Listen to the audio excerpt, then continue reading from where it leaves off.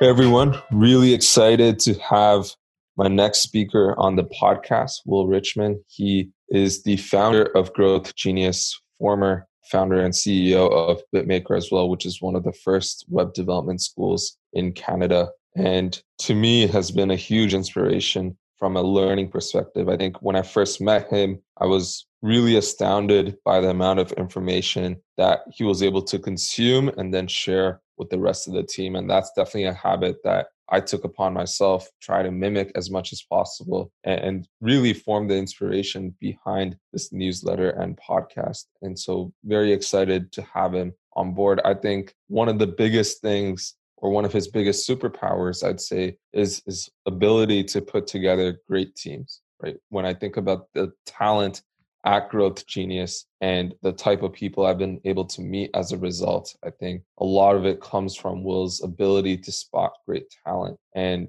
yeah, would love, Will, for you to introduce yourself. Again, really excited to have you on the podcast and go through this topic. I think it's very important, especially during a time where there's seemingly a lot of great talent out there, but still pretty hard to build great teams, right? And being able to screen for them perhaps remotely as well. Yeah, thank you, Susan. Really excited to be here. I've been keeping up to date on a lot of the interviews as of late, and I really appreciate it. Yeah, I think that's probably why we got along so well from the get go. Is the thirst for learning and knowledge, and trying to upskill as much as we can as quickly as we can. And I think that probably characterizes the team at Growth Genius. Just a bunch of kind of learning animals in a way, right? Totally.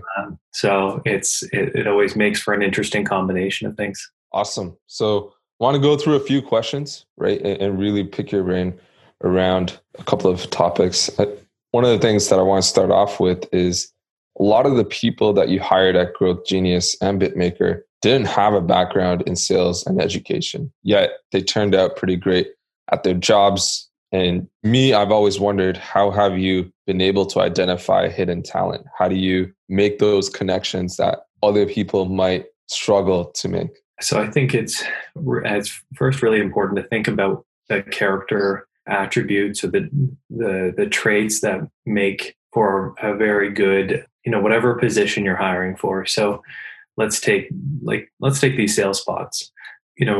Tenaciousness, empathy, communication abilities. There's a core set of aptitude that you need to have in order to kind of be good at that job. So you look for excellence in roles and responsibilities that are similar to the job that you're hiring, and you have to kind of expand the aperture of who you might be looking for, because obviously the best folks are going to be paid very well at the jobs that you're looking for. And so you have to kind of look for undervalued assets. And the way to spot that is being able to excel at something that would map on quite nicely. But the other part is thinking about the character and values first, then moving to aptitude, then to skill at that particular thing, and then experience last. And that set of attributes might be in the reverse order than many hiring managers at large firms, because they're really trying to de-risk themselves. And if someone has 10 or 15 years of experience at a particular thing, you can kind of put your hands up and say, oh, look at their resume. How should I have known? So if you're willing to take a bet on someone early because you can see those other things that were just mentioned, you don't have to pay 50% above market to get top talent. Totally. I think that specific phrase around attitude over aptitude over skills and finally experience was definitely a key framework that we used at Growth Genius, and definitely makes a ton of sense. I think, to your point, it's very easy to go the other way around, de-risk yourself and de-risk the decision, but that's a very selfish motivation, not very team oriented or really benefiting the company, because you want to make bets and form partnerships with people who are going to grow in the long term. Right. Exactly it. But as a small company, you have to be pretty scrappy. Yeah. And it takes those kind of outsized bets on folks that might have not done the job before. Yeah, totally. As a startup, we've both seen the ups and downs of adding people really quickly.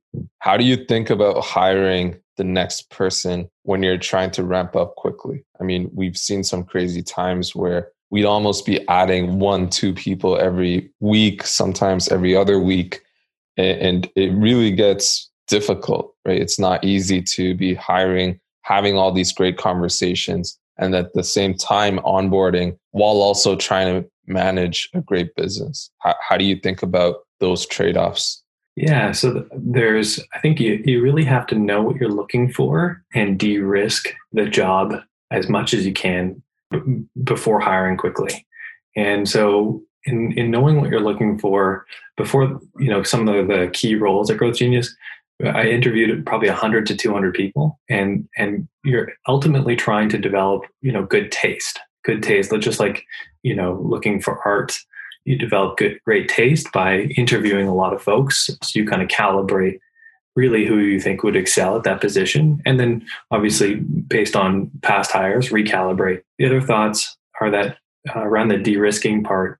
So before you can move quickly, part of the process is we tried to grow, at least 50% of new hires with referral. Some hiring managers say that wouldn't lead to the right amount of diversity, but when you find A players, folks, really talented folks, really skilled folks will know other really skilled folks, and they'll have had a working relationship with those people. And so you can kind of de-risk it there by, having your best team members vouch for the people that they'd like to bring on the team and work with. And then the last part, and you can't skip this step, but you have to work on some sort of, so it's like an audition. So work on a pet project and pay that person for their time before you actually kind of get into working with them full time. Think of it like dating. Got to go on a couple dates, and you can't kind of skip that process before you get married. Yeah.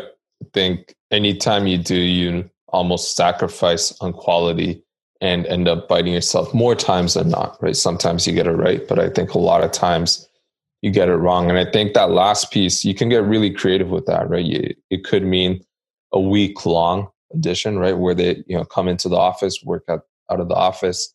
It could mean, to your point, a project, right? That they'd actually do in their job. You pay them for it at market rate. And the cost of hiring the wrong person is certainly greater than a small project or a week's worth of work, right? And it on both sides, right? Not just for the company, but even for the individual, right? Everyone has opportunity cost. And so it's really important to get creative there, really accommodate the needs of each people. Some people may not be able to take a week off and work at a company. Other people may not be able to work on a project, especially if they have a family and whatnot. So finding different ways to accommodate around that, but being able to kind of allow both sides to de-risk the relationship is something that I think a lot of startups could and should do. And I think a lot of larger companies should look into as well. Totally. The cost of that wrong hire, you're talking about wasted time, morale, maybe brings down the quality of the standard of bar of work.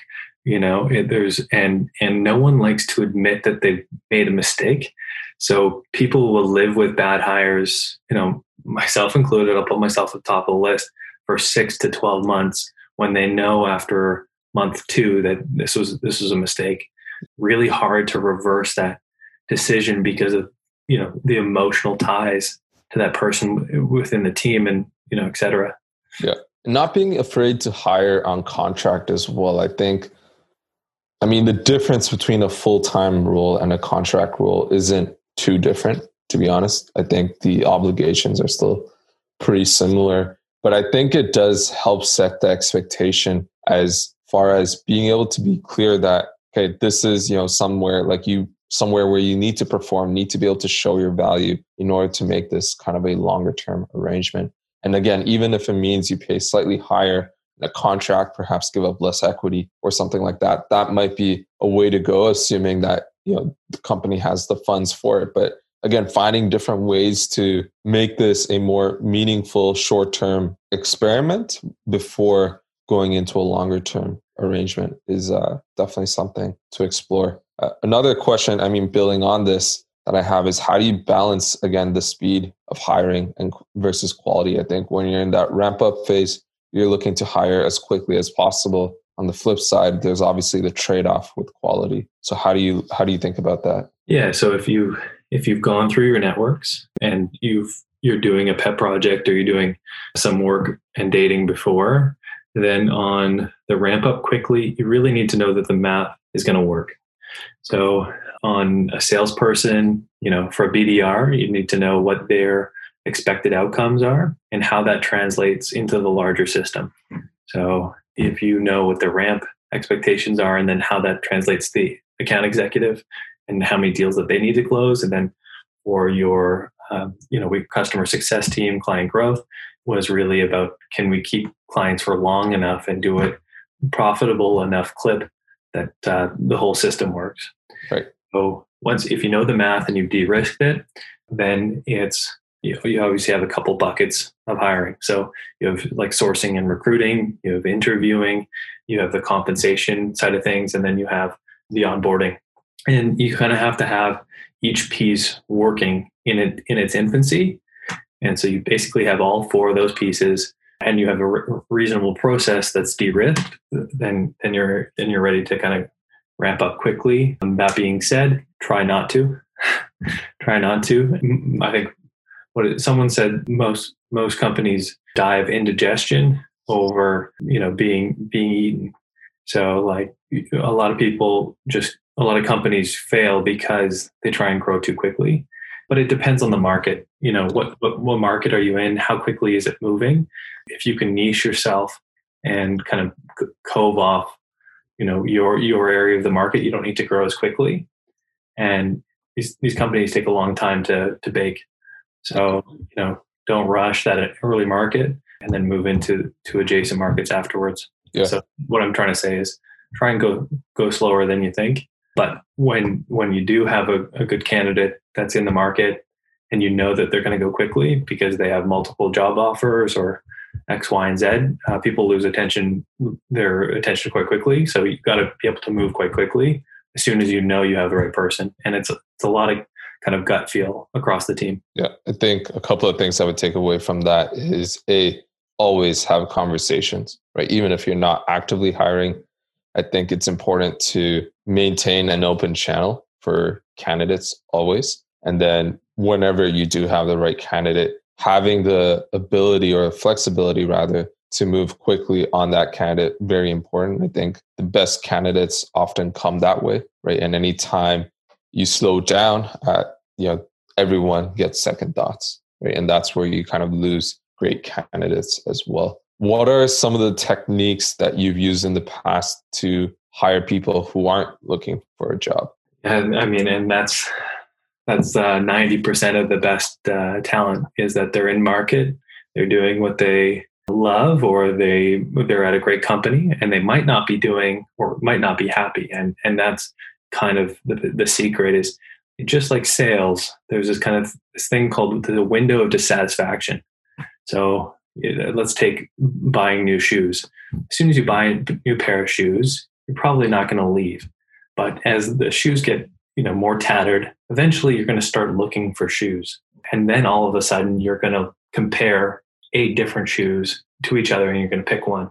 If you get into a conversation with a candidate before they're comparing 8 different sets of shoes, you've got a much higher likelihood of kind of negotiating on good terms. So it's like you're saying, always be recruiting, and then you act like a sniper. The best startups are like snipers, and they go out and they pick people. So, we talked before about stack ranking the best folks for the job, for every job description across the whole team. So put together a list of 10 to 30 people that you think are interesting, and then start at number 15 or number 10 and work your way up the list. Yeah. I think that last piece around working your way up the list versus down, also very important, because intuitively we would want to work our way down the list, right? We want to go after the best candidates first. And that is often a recipe for disaster, because you learn so many things in your first few conversations that allow you to have a really great 10th conversation or a really great 15th conversation. And Totally. Exactly. It's all practice, right? We're all, and once you have the conversation 15 times, the same conversation 15 times, you're going to get pretty good at it. Yeah. Like these interviews, right? I noticed a market improvement every interview you do. So Totally. It's cool to see. Totally. Exactly. How do you assess a candidate's profile? Right. You're talking to hundreds of people, looking at resumes, sometimes not even looking at resumes, just looking at their LinkedIn profile. What are some of the common red flags that you see? And on the flip side, what are some of the highlights or the really key signs that you identify as far as being able to say, okay, this is a really good candidate. Let's talk to him or her.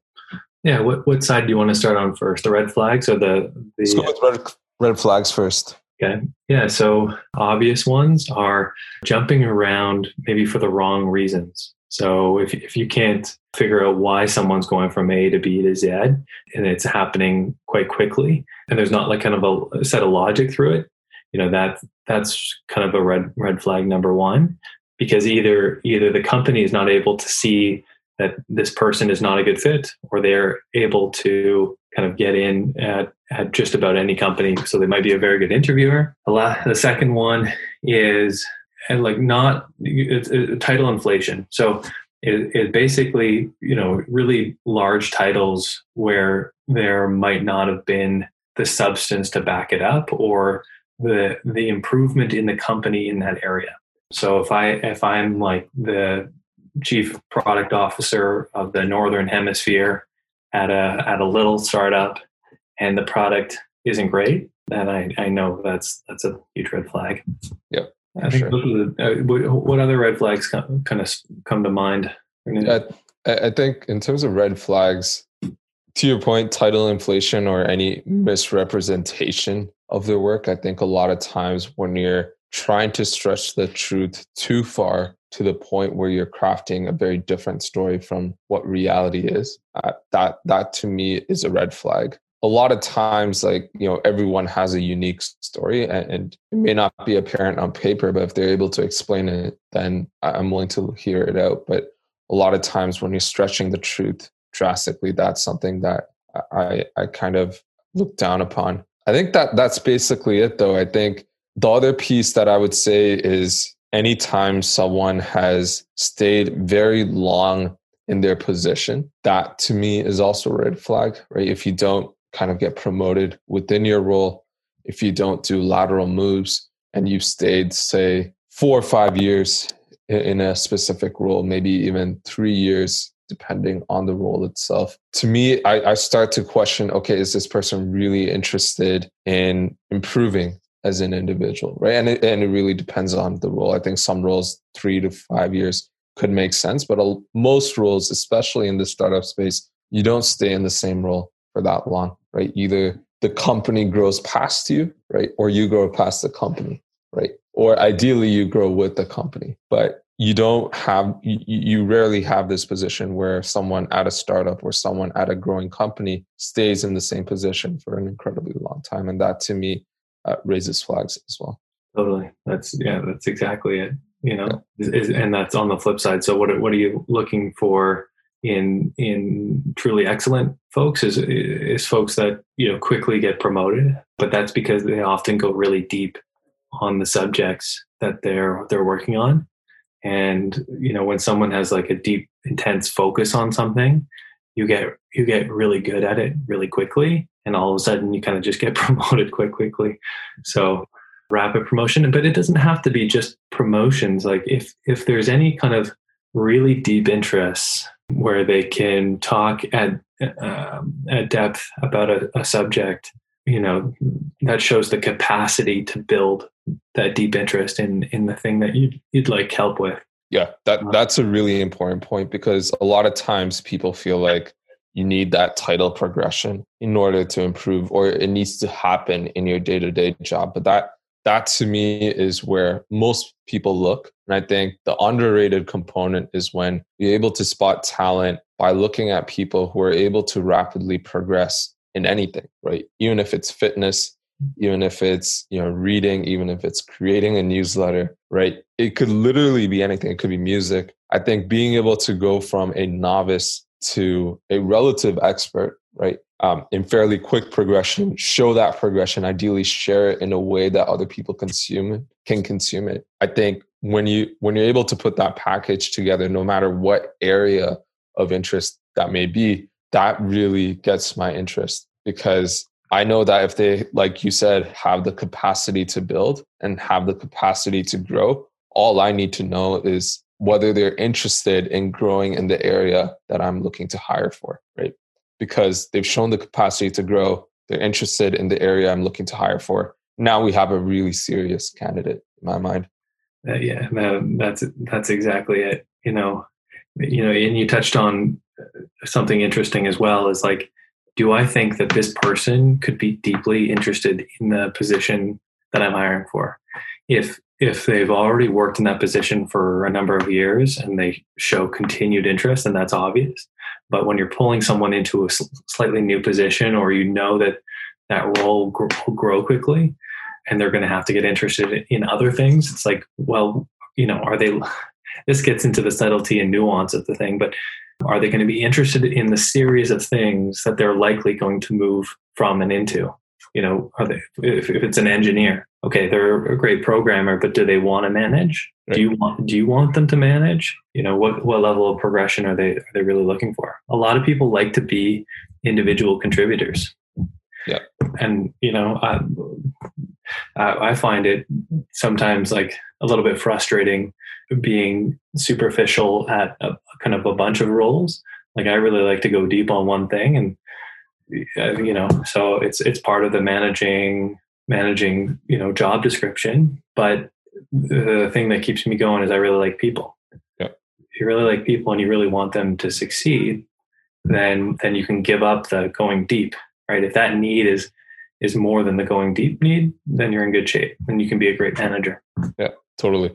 And yeah, I think that's a great point. I think not just looking for the skills that you immediately need at hand, but understanding that, especially again, in a growing company or a growing team for that matter, looking for skills that the adjacent skills that they'll need to grow into, right? And growth is not necessarily managing people either, right? Growth could be taking on larger responsibilities within the entire value stack or process, right? So being able to like kind of be that switch player, right? And move into other pieces of the puzzle just to contribute, because a lot of times circumstances change, right? And the needs of a company, needs of a team change, and being able to, relatively speaking, be a generalist a lot of times is really important. I think I can't, say the number of times where, especially in a startup, people have had to change roles, kind of play different hats as the needs of the company changed, needs of the time, week, day changed. Yeah, the only spot that I often don't want generalists are in the engineering side of things. You really can't fake it, and you really kind of have to make sure that those folks go deep. But the rest of the kind of social skills or softer skill roles, marketing, sales, customer success, it's good to be able to roam. Yeah, totally. What are your thoughts on diversity? I know you mentioned that, this kind of flies in the face of hiring through referrals, but how do you think about diversity? Because that's something that's tricky to figure out, especially when you don't have a diverse group of candidates applying to jobs, which most of the time we don't, right? How do you think about building diversity into the team? Yeah, I'm gonna say probably two things that might be a little bit controversial. Sure. So initially, I think you want almost zero diversity. And the other thing that's controversial, but I think has to be true, is you really have to like the first 10 people, because you're eating, sleeping, and spending every waking hour with these people. So in that question around diversity is, I think the best companies are built out of a monoculture initially. They're kind of like zealots. If you're putting together a religion, or you're putting together kind of a weird social movement of some sort, and that's all companies really are: a collection of people that are going to push an idea and or technology solution, a product, whatever, a service, as far and as fast as they can. Initially, I think the values need to be the same. And so when I say diversity, I just mean that the values need to be the same. The one around diversity, where you definitely need diversity, is the skill sets need to be very complementary, often wildly different. And that's why so many founding teams break up, is because they all are business backgrounds and they all feel like they can do the other person's job well. Yep. And so there's not this mutual respect and mutual need to work together. There's overlap and things get muddled. So but out of that 10, you want to be as diverse as humanly possible. Past that 10, you want to pick people that you don't like, because what you're really looking for is people that have strong opposing opinions that will challenge you on all of your assumptions so you get to the best answer. And that's the whole concept of Ray Dalio's idea meritocracy, right? Is like, you want the best ideas to win, but that conflict, you can only survive strong conflict after like the embryo has baked. Once you have some structure, then it can survive stronger confrontational blows between people. And so adversity is encouraged at a certain point. But before then, you can't really have that. You kind of have to have this mono direction and a lot of, so everyone's running and rowing in the same direction, because it's so difficult to get a business off the ground. Yeah. I think during that product market fit stage, what you're essentially saying is the trade-off between diversity and focusing on kind of that monoculture, that really like having that execution focus. You really want to, make that trade-off towards having that execution focus. I think a lot of times the analogy that I've heard someone use is, you're building a car. It's easy to talk about the seatbelt, but the seatbelt doesn't really matter when you don't even have an engine, right? And I think during that sub 10 employee phase, you're really building the engine, right? You're not worried about the seats. You're not worried about the bells and whistles. You're really focused on kind of the core mechanics, unit economics of the business. And so during that time, you're just trying to focus on what's core to the business. And sometimes diversity, at least most times, diversity could fly in the face of that, right? I think it's a trade-off that you need to make. And however, as you grow past that 10 employee stage, and that number might be changing. I think sometimes over time, I think that number will get smaller and smaller. I think each person can be that much more productive with today's tools and contracting work and all that kind of stuff out there. But generally speaking, once you pass that 10 employee stage, diversity does become very important and often necessary, because if you don't, like, too much of that monoculture could also kill you. Yeah, totally. And being able to make that transition also very difficult. Also, it needs to be very intentional, right? Because once you do have that embryo, you're very used to kind of having that high execution, high focus, moving along very fast. As a leader, you need to start making that trade-off. It's like, okay, now let's get tested out a bit, right? Let's intentionally go into battles, knowing that parts of the team may not even enjoy these battles, right? They rather would continue to focus, continue to execute, and be able to grow that way, because that's what progress has been defined up until then, right? And I think that's a really important point. And then obviously diversity and skill set. I think the more complementary the skills are, the better always. And I think, as you're building that core team, looking for as different as possible skills could be important, because it's very easy to, like you said, think that you can do someone else's job, or at least have an opinion on someone else's job, which ultimately reduces the team's focus on what truly matters, which is getting shit done. And that can always be a roadblock as to how you get to the next step. Totally. And grow as an organization, grow as a team, and ultimately grow as an individual.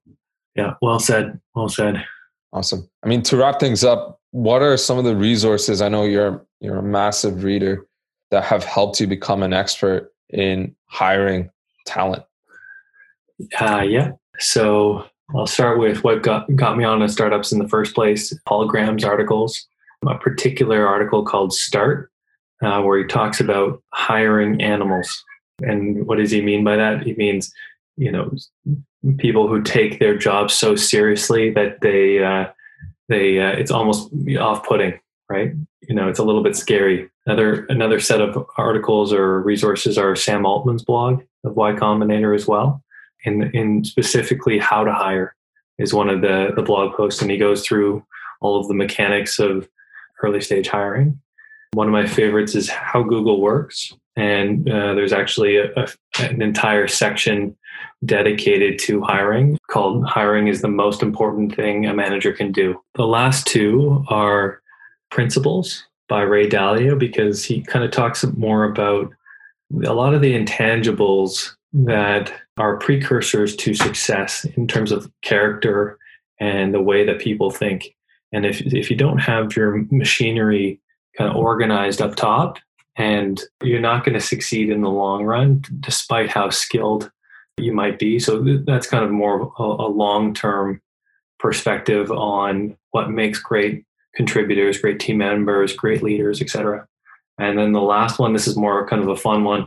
I don't know if you've seen it, but Jodorowsky's Dune. Have you heard of that? Haven't. No, I haven't. Okay, so that one is a documentary about a filmmaker that was trying to put together the movie Dune, I think back in the 80s or 90s.